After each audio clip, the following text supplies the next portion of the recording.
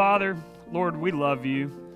And God, I know there's not a person in this room that is not in need of the mercy of that you have for us.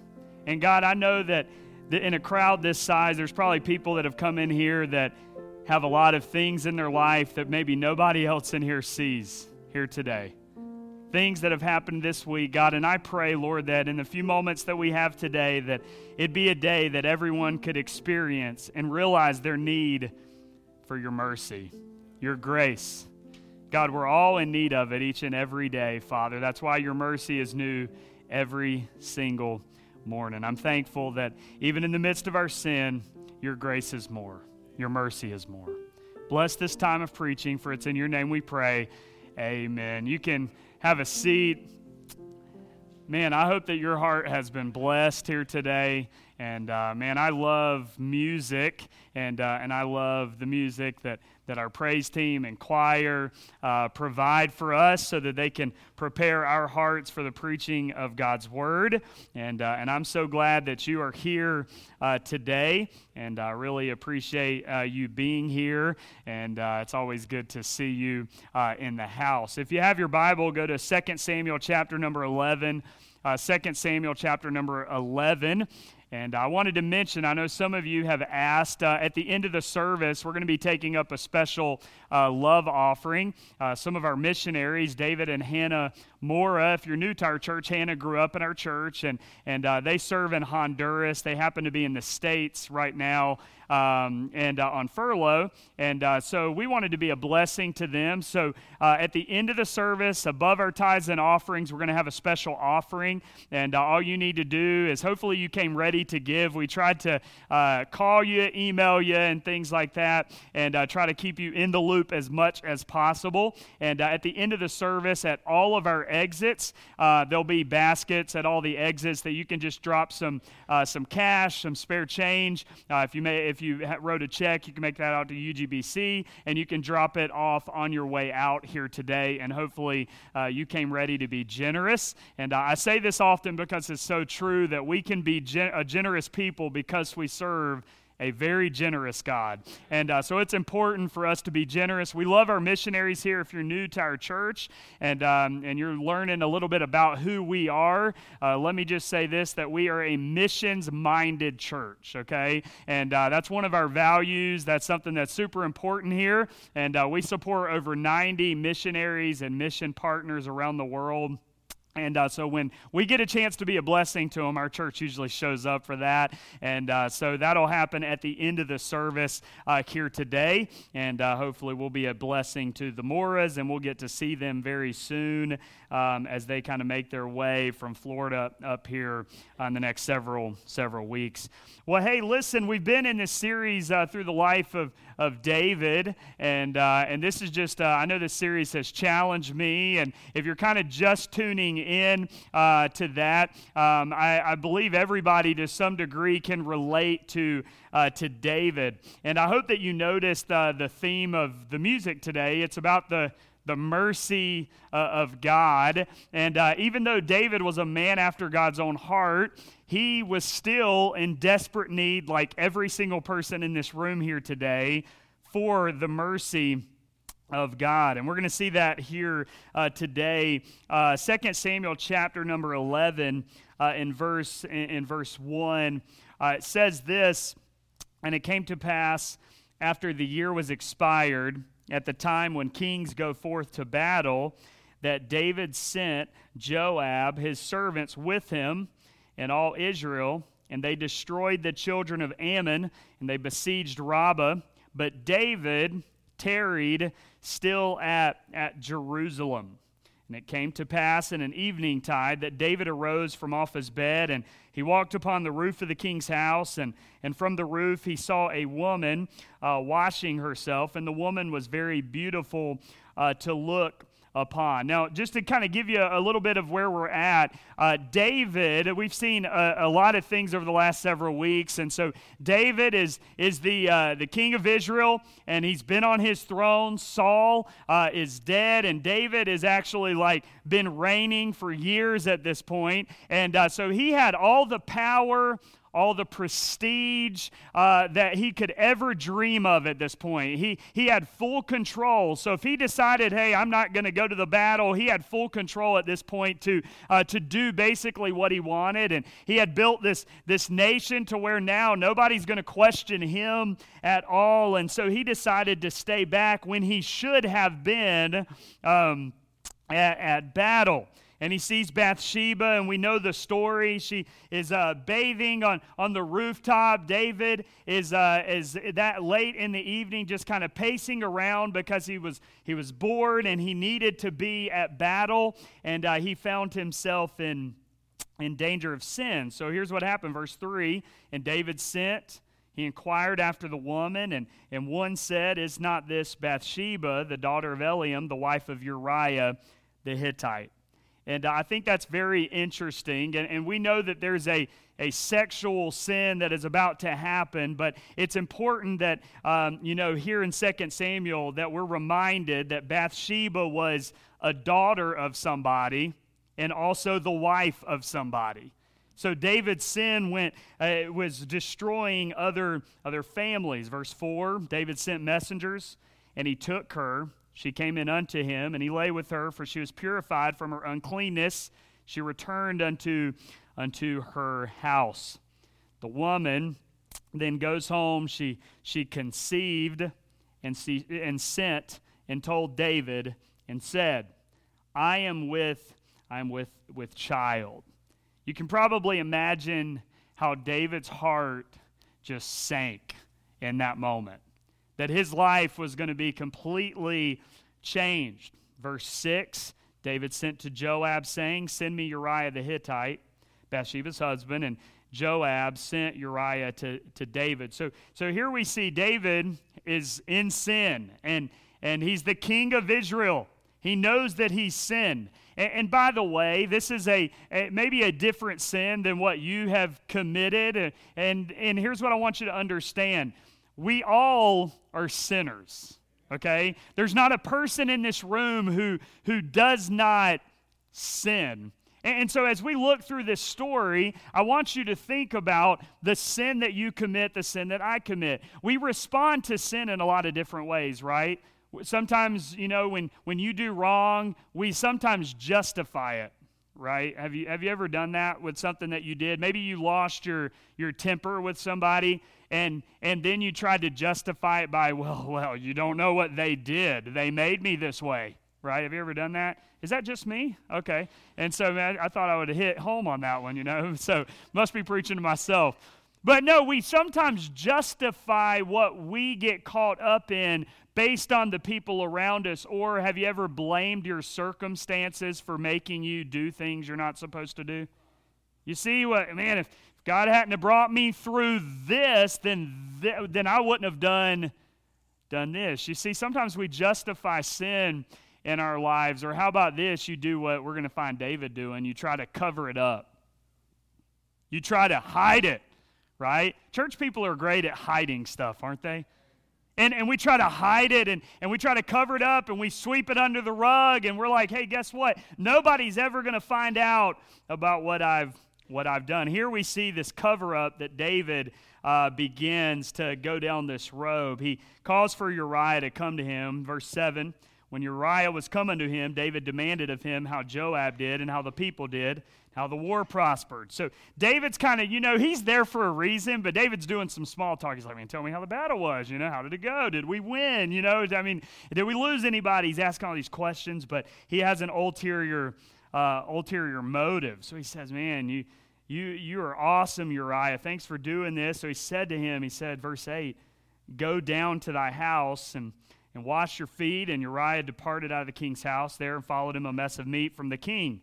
But Uriah slept at the door of the king's house with all the servants of his lord and went not down to his house. You see, here's what David was trying to do. David was saying, hey, you've done your part being at battle and doing everything that you've done. Why don't you go home? And he was hoping that him and Bathsheba would sleep together and conceive a child, and then nobody would ever know that it was David's child. So he was trying to conspire this thing to happen so that his sin could just be personally dealt with and that nobody would ever find out. But Uriah slept at the door of the king's house. He did not go. Verse 10, when they had told David, saying, Uriah went not down into his house, David's thinking, my plan A, did not work. So David said unto Uriah, camest thou not from thy journey?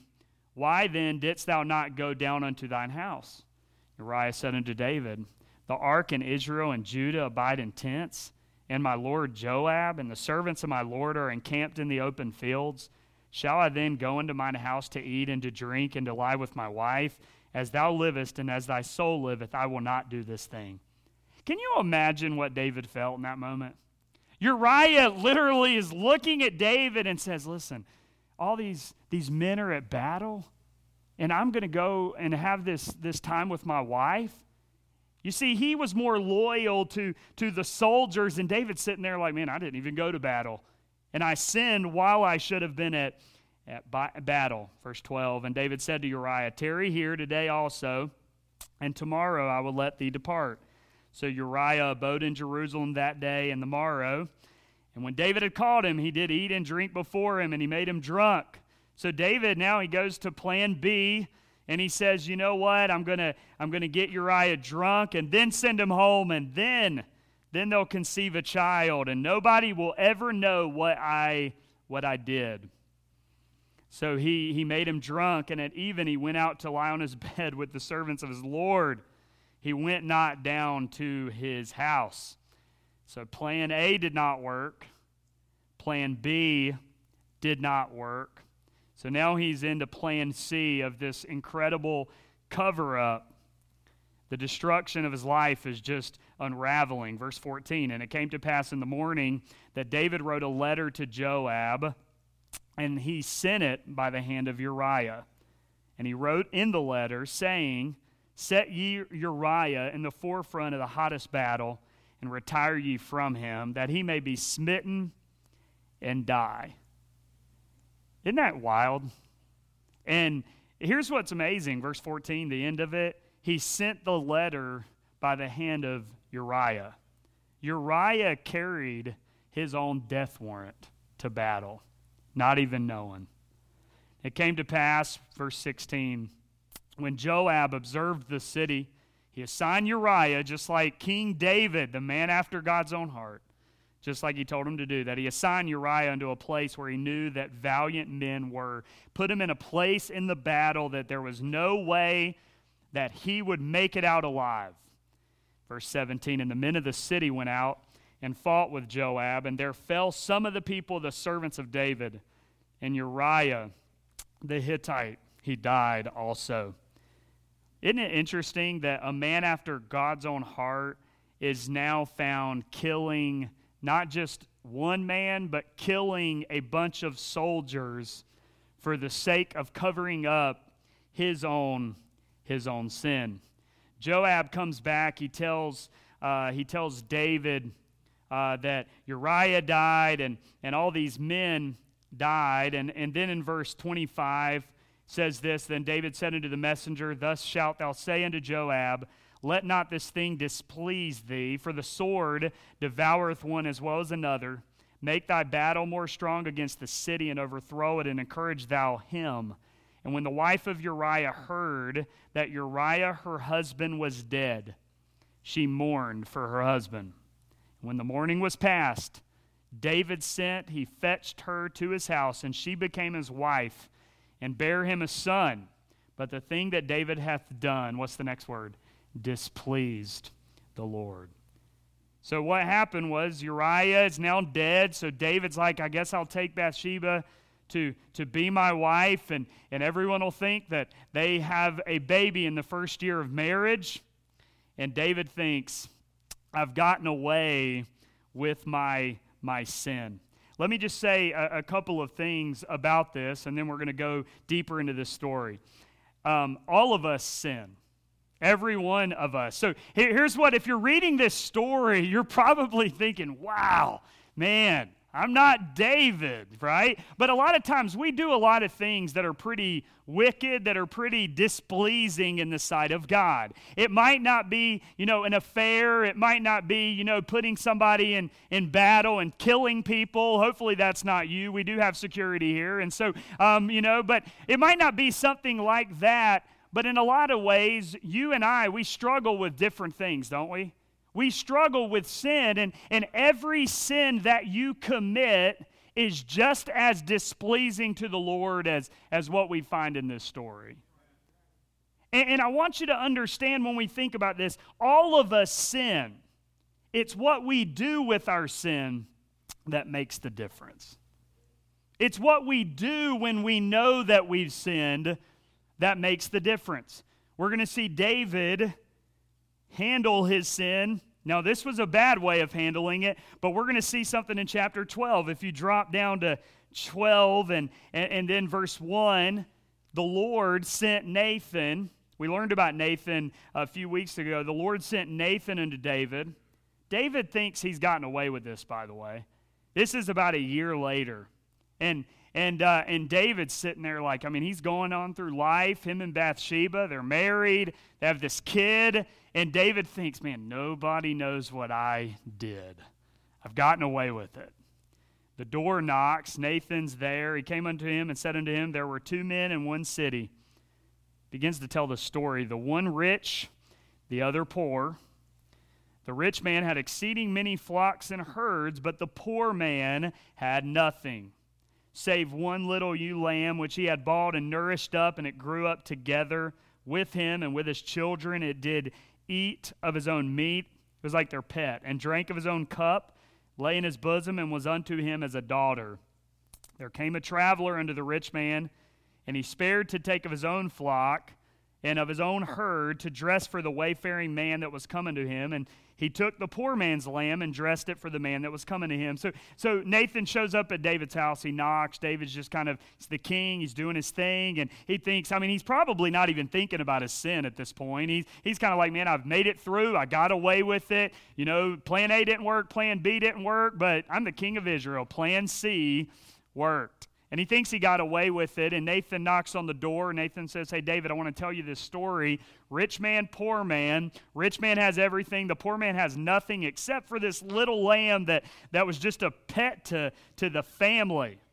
And he says this traveler came through, and the rich man who had everything, all the lambs and everything that he needed, but instead of that and living in his own stuff and possessions, he went over to the poor man and he took the only thing that the poor man had. Verse 5, David, here's this story. He says, David's anger was greatly kindled against the man. He said to Nathan, as the Lord liveth, the man that hath done this thing shall surely die.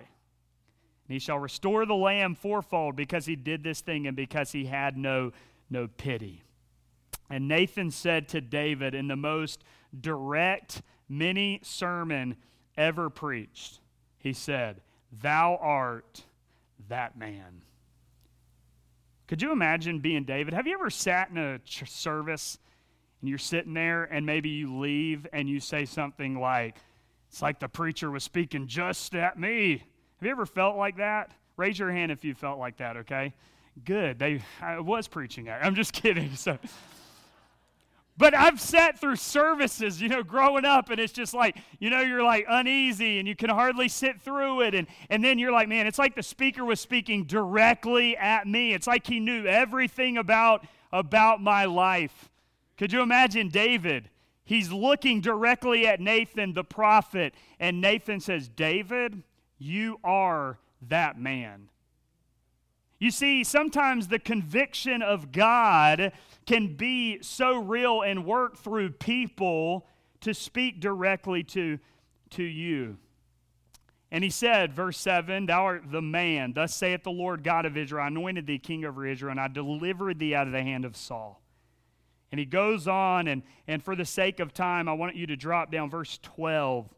And he's going through and he's telling him what he did. And I can imagine David is pretty humbled in this moment. But he's starting to kind of feel anxiety, like, man, People are about to find out what I have done. And he's filling his life with anxiety. And verse 12, Nathan says this to him. He says, thou didst secretly, but I will do this thing before all Israel and before the sun. Let me just say this, that private sin usually will result in public consequences. We've seen it. You don't have to look very far to see that. Just turn on the news and watch politicians. Listen, follow celebrity pastors, and you'll see very quick that private sin sometimes results in public consequences. Nathan says, you did it secretly. I will do this thing before all Israel and before the sun. How does David respond? Remember, we're going to sin. It's how we respond to our sin that makes the difference. Verse 13, David said unto Nathan, I have sinned against the Lord. Nathan said unto David, the Lord also, aren't you thankful? This is it. Listen, if you're in here and you're in sin, I don't want you to leave here and just feel like, man, there's no hope, because there's hope for you. And it's found right here. The Lord also hath put away thy sin. The Lord hath also put away thy sin. Thou shalt not die. Listen, it's what we do with our sin that makes the difference. You see, David was at the point in his power that he could do anything. And by the way, many of you lead businesses or whatever. It's unhealthy to get to the point where no one is around you who could ever question you or hold you accountable. David was at that point in his reign. Have you ever thought, if you look and just put yourself in this story, David he should have been away at battle, and yet he finds himself, not, and he's at the palace, and in the evening time, he goes up onto the rooftop, which is unusual in and of itself, and he's just walking, and that word actually means that he's pacing back and forth. He's kind of bored, because he knows he should be somewhere else. And you can imagine there's guards, there's soldiers there that are probably wondering in their brains, man, why isn't the king doing what he's supposed to do, right? And they're probably wondering. And then David sees this woman, and he sends a guard to go get. Have you ever wondered what was that guard even thinking? Have you ever wondered, why didn't the guard say, David, do you realize what you're about to do? Do you realize that making the mistake that I know you're about to make could ruin your whole reign?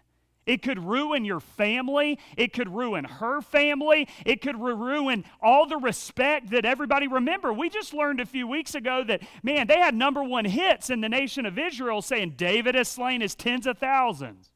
Everyone loved David, and now, do you not think the guard? No, David had created a culture around him. Nobody was going to question the king, which is an unhealthy place to be. I want you to understand that David, he was at this place where he could lead everybody. He was this incredible warrior, the king of Israel, the greatest king we've ever seen, but he struggled leading the hardest person to lead, and that's himself. Do you know that in your life, the hardest person that you will ever lead is you? The hardest person that you will ever disciple is you. Because it's easy to see sin in everybody else, isn't it? But it's hard to see sin in us. Just by way of introduction, I want you to know that it's what we do with the sin that makes the difference. But also, I want you to understand this, that every sin comes prepackaged with a consequence. Listen, I want you to know I am thankful for the forgiveness of sins. All day long, I will amen that 100 times. Listen, I am thankful for the forgiveness of sin, but I want you to understand something, and I'm not trying to scare you if you're in sin here today, but if scaring you makes you not sin, then I hope it works, okay? Listen, you can be forgiven, but you can't undo sin. I'm thankful for forgiveness, but there's been some decisions in my life that I've had to live with. And we have to understand that in life, you can live in the forgiveness of God, and you can live under the mercy and grace of Jesus, which is awesome. But there's still some consequences that can have in your life. You know what happened to David's reign? We don't have a lot of time to look at it, but I'll tell you this. We're going to see that son that was born to him in Bathsheba dies. The kid gets sick and dies. After that, we see that the nation of Israel begins to go crazy, starting with David's family. David's first son, Amnon. Think about how crazy this is. David's first son, Amnon, actually raped his half-sister, Tamar. Talk about a messed up family. That's what happens. David's family, after Absalom, which was David's favorite son, he hated Amnon after what Amnon had done, and he tried to conspire to kill him, and he did, and he killed his brother. Then after that, Absalom and David have conflict. David flees out of the nation that he is supposed to be leading. You see, there's all this downward spiral effect of the sin that he had, and here's why. Sin can destroy your life. Sin can destroy your life. You see, unconfessed sin leads to a life of destruction. It leads to a life of destruction. And if sin is so destructive, and if sin it can ruin our life. By the way, if you're a young person in here, you have a whole lot of life to live in front of you. And if any of the older generation could stand before you today, they would tell you they would have made a lot of different decisions when they were younger, and they would have saved themselves from a lot of pain that they've experienced over their years. I want you to really listen in and lean into this. I know this isn't the most encouraging message. You guys probably didn't come in and be like, man, you're not going to be amen in sin probably a whole lot today, right? But listen, this is something as practical as I could ever tell you, because all of us sin. There's not a person in here that is exempt from sin or who can have victory over sin each and every day. We're going to all sin, including your pastor. I'm going to mess up. I'm going to fail you from time to time. But it's what we do with our sin that makes the difference. If sin is so destructive, how can we avoid sin? I want to give you a few thoughts from this passage that I think are super important. Number one, you have to stay engaged in the battle. You have to stay engaged in the battle. David was a warrior. He was the guy on the front lines of the battle. But now we find him in chapter 11 where he's not David the warrior anymore. He's David the relaxer. Man, and David is just a chillin'. David can do anything he wants. You got to stay engaged in the battle. David was in a place to be tempted, wasn't he? He's pacing around on a balcony. He was bored. By the way, boredom can lead to private sins. Don't get bored. Stay on mission for the Lord. Live on purpose for Jesus. And let me just say this. When I say stay engaged in the battle, think about the battle that we're facing. By the way, you know, the New Testament talks a lot about this. You're in a spiritual battle. I'm in a spiritual battle. We're in a spiritual battle every day that you wake up. You probably feel it from time to time. You say, what do you mean by that, Pastor Josh? Here's what I mean. Have you ever felt like, man, Bob referenced this earlier, I really want to do right, but I find myself doing wrong, right? Have you ever, tried to make a good decision and it's almost like you have two different voices kind of coming in your head, like, yeah, you should really do this because the Bible says it, but hey, listen, you're trying to justify it on this side? That is the spiritual warfare that you and I face every single day. We are in a battle. And if you want to avoid the destructive nature of sin that can come into your life, that can come into your family, it can destroy your career, it can destroy everything about your life, here's what you have to do. You have to stay engaged in the battle. You say, what does that even mean, stay engaged? Listen, think about the lives that you have right now. Many of you have a spouse, right? It's a good spot to start. Stay engaged in the relationship that you have with your spouse. Stay engaged. Work on it. Try to stay healthy.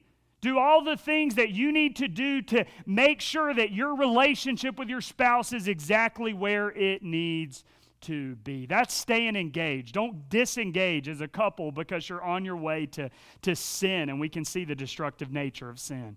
Stay engaged. How about you with your kids? Stay engaged. Listen, fight for your kids. Fight for your kids. Listen, create things around them that can prevent them from making mistakes. Kids might call it being sheltered. I used to say that all the time to my parents. Listen, I used to tell my parents all the time, like, man, I'm the most sheltered kid in my whole school. There's kids in here who feel that right now. And listen, I'm 36 years old, and I'm grateful for a lot of the sheltering that I experienced growing up, if I'm honest. Because it saved me from a lot of terrible decisions and saved me from some things in my life. Listen, parents, fight for your kids. Fight for your kids. Don't let what every other parent does influence what you think you need to do. And by the way, every kid's different. Fight for your kids. Stay engaged in the battle of your life. Stay engaged. You want to avoid sin and avoid the nature of the destruction of sin. Stay engaged in the battle. How about this? Number 2, stay away from places of temptation.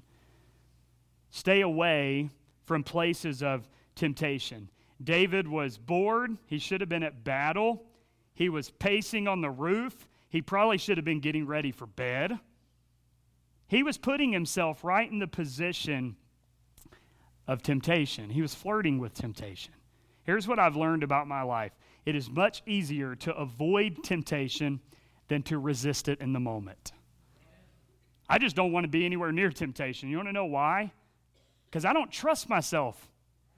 I don't trust the flesh that is inside of me. So I'd much rather avoid temptation and not find myself to be tempted than to be in the moment and get as close as I possibly can. Because it's always easier to avoid temptation than to resist it. Don't believe me? Try to do a diet sometime.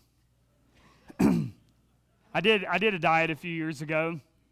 And here's the thing, I did a diet just because everybody else was doing it, really. I was just kind of like, man, everybody in the office, I love going out to eat.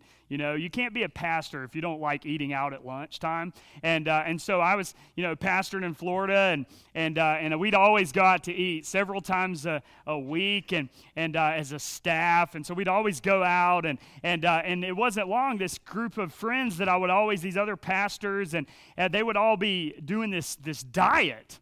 And called the keto diet, if you're wondering. And I was just like, I remember literally going out to eat. We went to this burger place with them, and this place called BurgerFi. And so we were there, and I'm just excited, because like at the time, I mean, just give me a big old thick burger with bacon on it and a big old batch of fries. There we go. You feel what I'm saying? This is like torture, isn't it? We should just dismiss and go to lunch at this point. And I remember going in, and I'm just like, I'm wanting to order. I'm all excited, and I get there, and these people, they're all ordering in front of me, and they're like, yes, can I get a burger, but, hey, no bun? And no, do you want fries with that? Oh, absolutely, no fries. No, you can't have fries. And I'm thinking, man, why are you guys torturing yourselves? But it got me on it, and it changed some of the way that I eat today as a result. But I'll tell you this. I can stay right in line with a diet until there's a few things found in my household, okay? I'm going to tell you what they are. Number 1, this is therapy for me, so you guys just disregard what I'm about to tell you. If a Cheez-It is in my house, Cheez-Its are like the best thing, manna from heaven. If a Cheez-It is in my house, and by the way, I still try to diet, and I talked about Cheez-Its recently. I'm not going to call out who in here, but somebody put a box of Cheez-Its on my desk the week afterwards. I'm thinking, man, I was trying to say I can't eat Cheez-Its. They were gone pretty quick, I'll just tell you that. But listen, if Cheez-Its are around me, I lose all self-control. You know what else I lose self-control with? Is cookie dough. Any of you buy cookie dough to make cookies? And then when you actually go and have time to make cookies, there's like not enough cookie dough. Anybody is not afraid to admit that, right? And so that's where I'm at. It's just like if that's in my house, it's just like that's a good snack for me, right? And then the third one's a little different, but Cinnamon Toast Crunch. This cereal, I eat it plain. I don't need milk, right? Milk's unhealthy for me. So I'm going to eat Cinnamon Toast Crunch instead without it. See? All I'm saying is this, if in my life, if I want to eat right, I don't need to be around those three things because I'm probably going to give in and do something I don't want to do, right? It's the same way in the Christian journey. It's like there's things in your life that you are weak at.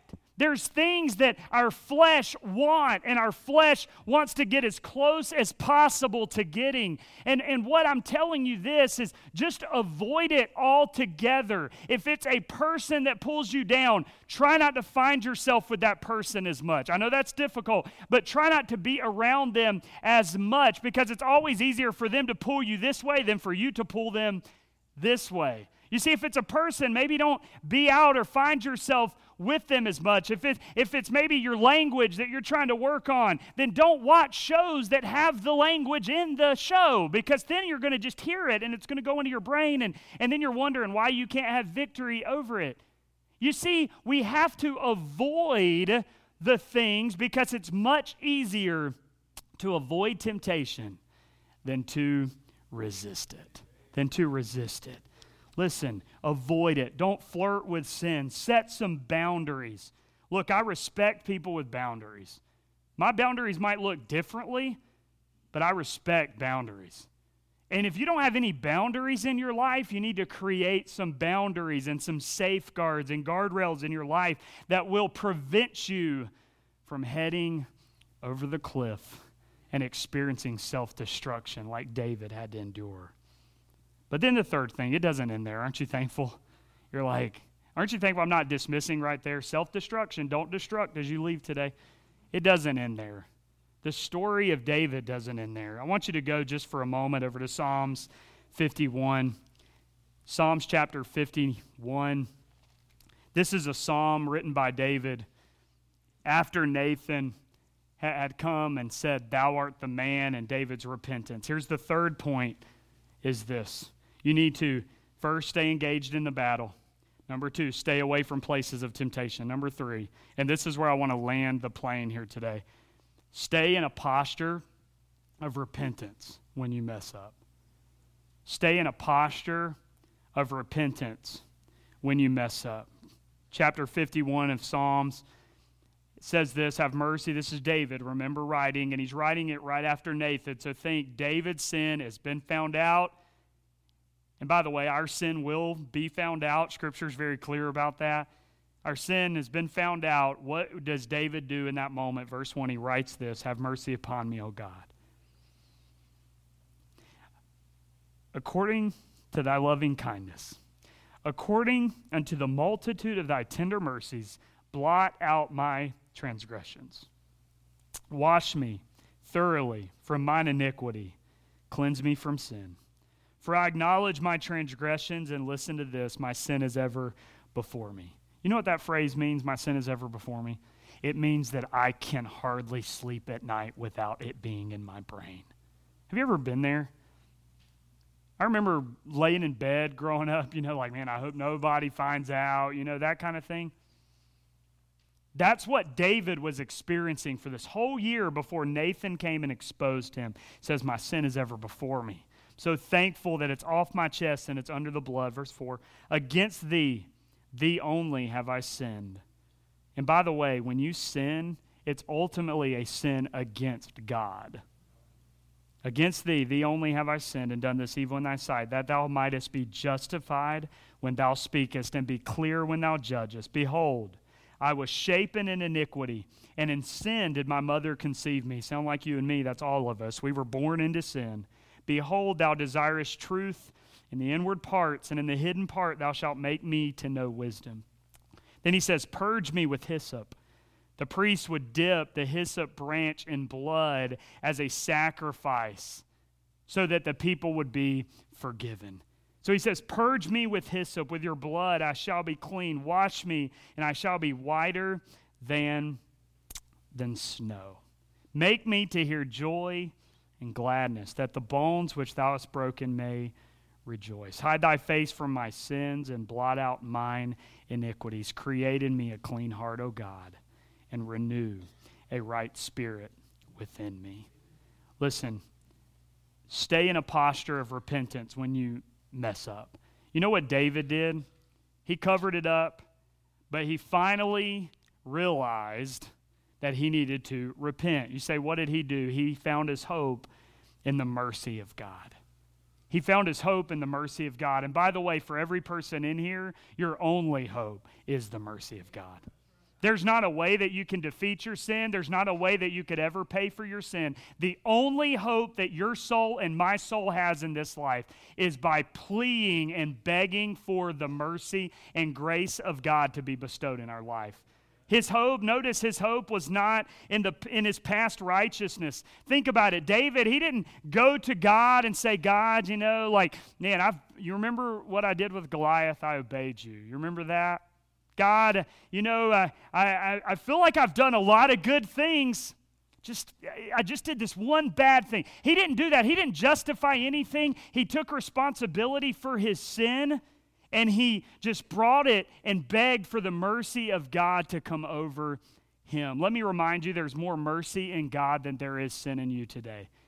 You say, man, Pastor Josh, you do not understand how much sin that I have in my life. Whether you're a teenager in this room or whether you're an adult, and you say, Pastor Josh, I've been sinning. I don't want anybody in here to even know what I did last night or last week or last month or last year. I don't care what you did then. There is always more mercy and grace in him than there is sin in you. And so I don't want any of you at the end of this service today, we're going to ask you to respond. If you came in here today and you're filled with sin and your life is torn apart and you need a new start in your life, let me tell you this, that Jesus is there waiting on you to fill you with the mercy and grace that you do not deserve today. You see, that's what David did. He hoped in the mercy of God. The second thing, he owned his mistakes. We have to own our mistakes. It's nobody else's fault that you sinned. It's not. It's your fault. It's your decision. It's the fleshly nature in you. He didn't place blame. Look at Psalms 51. He constantly, my sin was personal. It was about him and God. And then he recognized that his sin was against God. You see, when we sin, we're taking our trust off of God and we're putting it into whatever we're sinning with. You see, every sin that we commit is against a holy, righteous, perfect, sinless God. Let me say this today as we kind of land the plane. Are you in sin today? Say, man, Pastor Josh, that's personal. Yeah, it is. But listen, there is more mercy and grace in him than there is sin in you. In a second, we're going to respond. And here's what I really want you to consider doing. There's two types of people in here. There's some of you who have sin in your life right now that is unconfessed. Let me remind you, 1 John 1:9, if you confess it, guess what? I'm thankful I serve a God who's faithful. He's just. He will. It's a promise. You can take it to the bank. You can come here today and you can leave here free from your sin. You can leave here forgiven of your sin. I'm thankful for that. There's two types of people in here. There's some that have sin in their life. You could be a teenager and nobody know about it. Your parents don't even know about it. You could be an adult in here and nobody knows about what you've done, or somebody might know about what you've done. If you're in sin today, here's what I want you to do in a moment. I want you to come forward. You don't have to confess it to the whole church, but I want you to come and I want you to beg and plead for the mercy of God and ask and repent of your sin. But then there's some of you who have experienced the goodness and mercy of grace, right? Why don't we fill the altar and thank God for the grace and for the mercy, because none of us deserve it. You're not sitting here today because you're worthy of the grace of God. You're sitting here today because you're unworthy of the grace of God. And you're sitting here because of the grace and mercy of God. Would you bow your heads with me?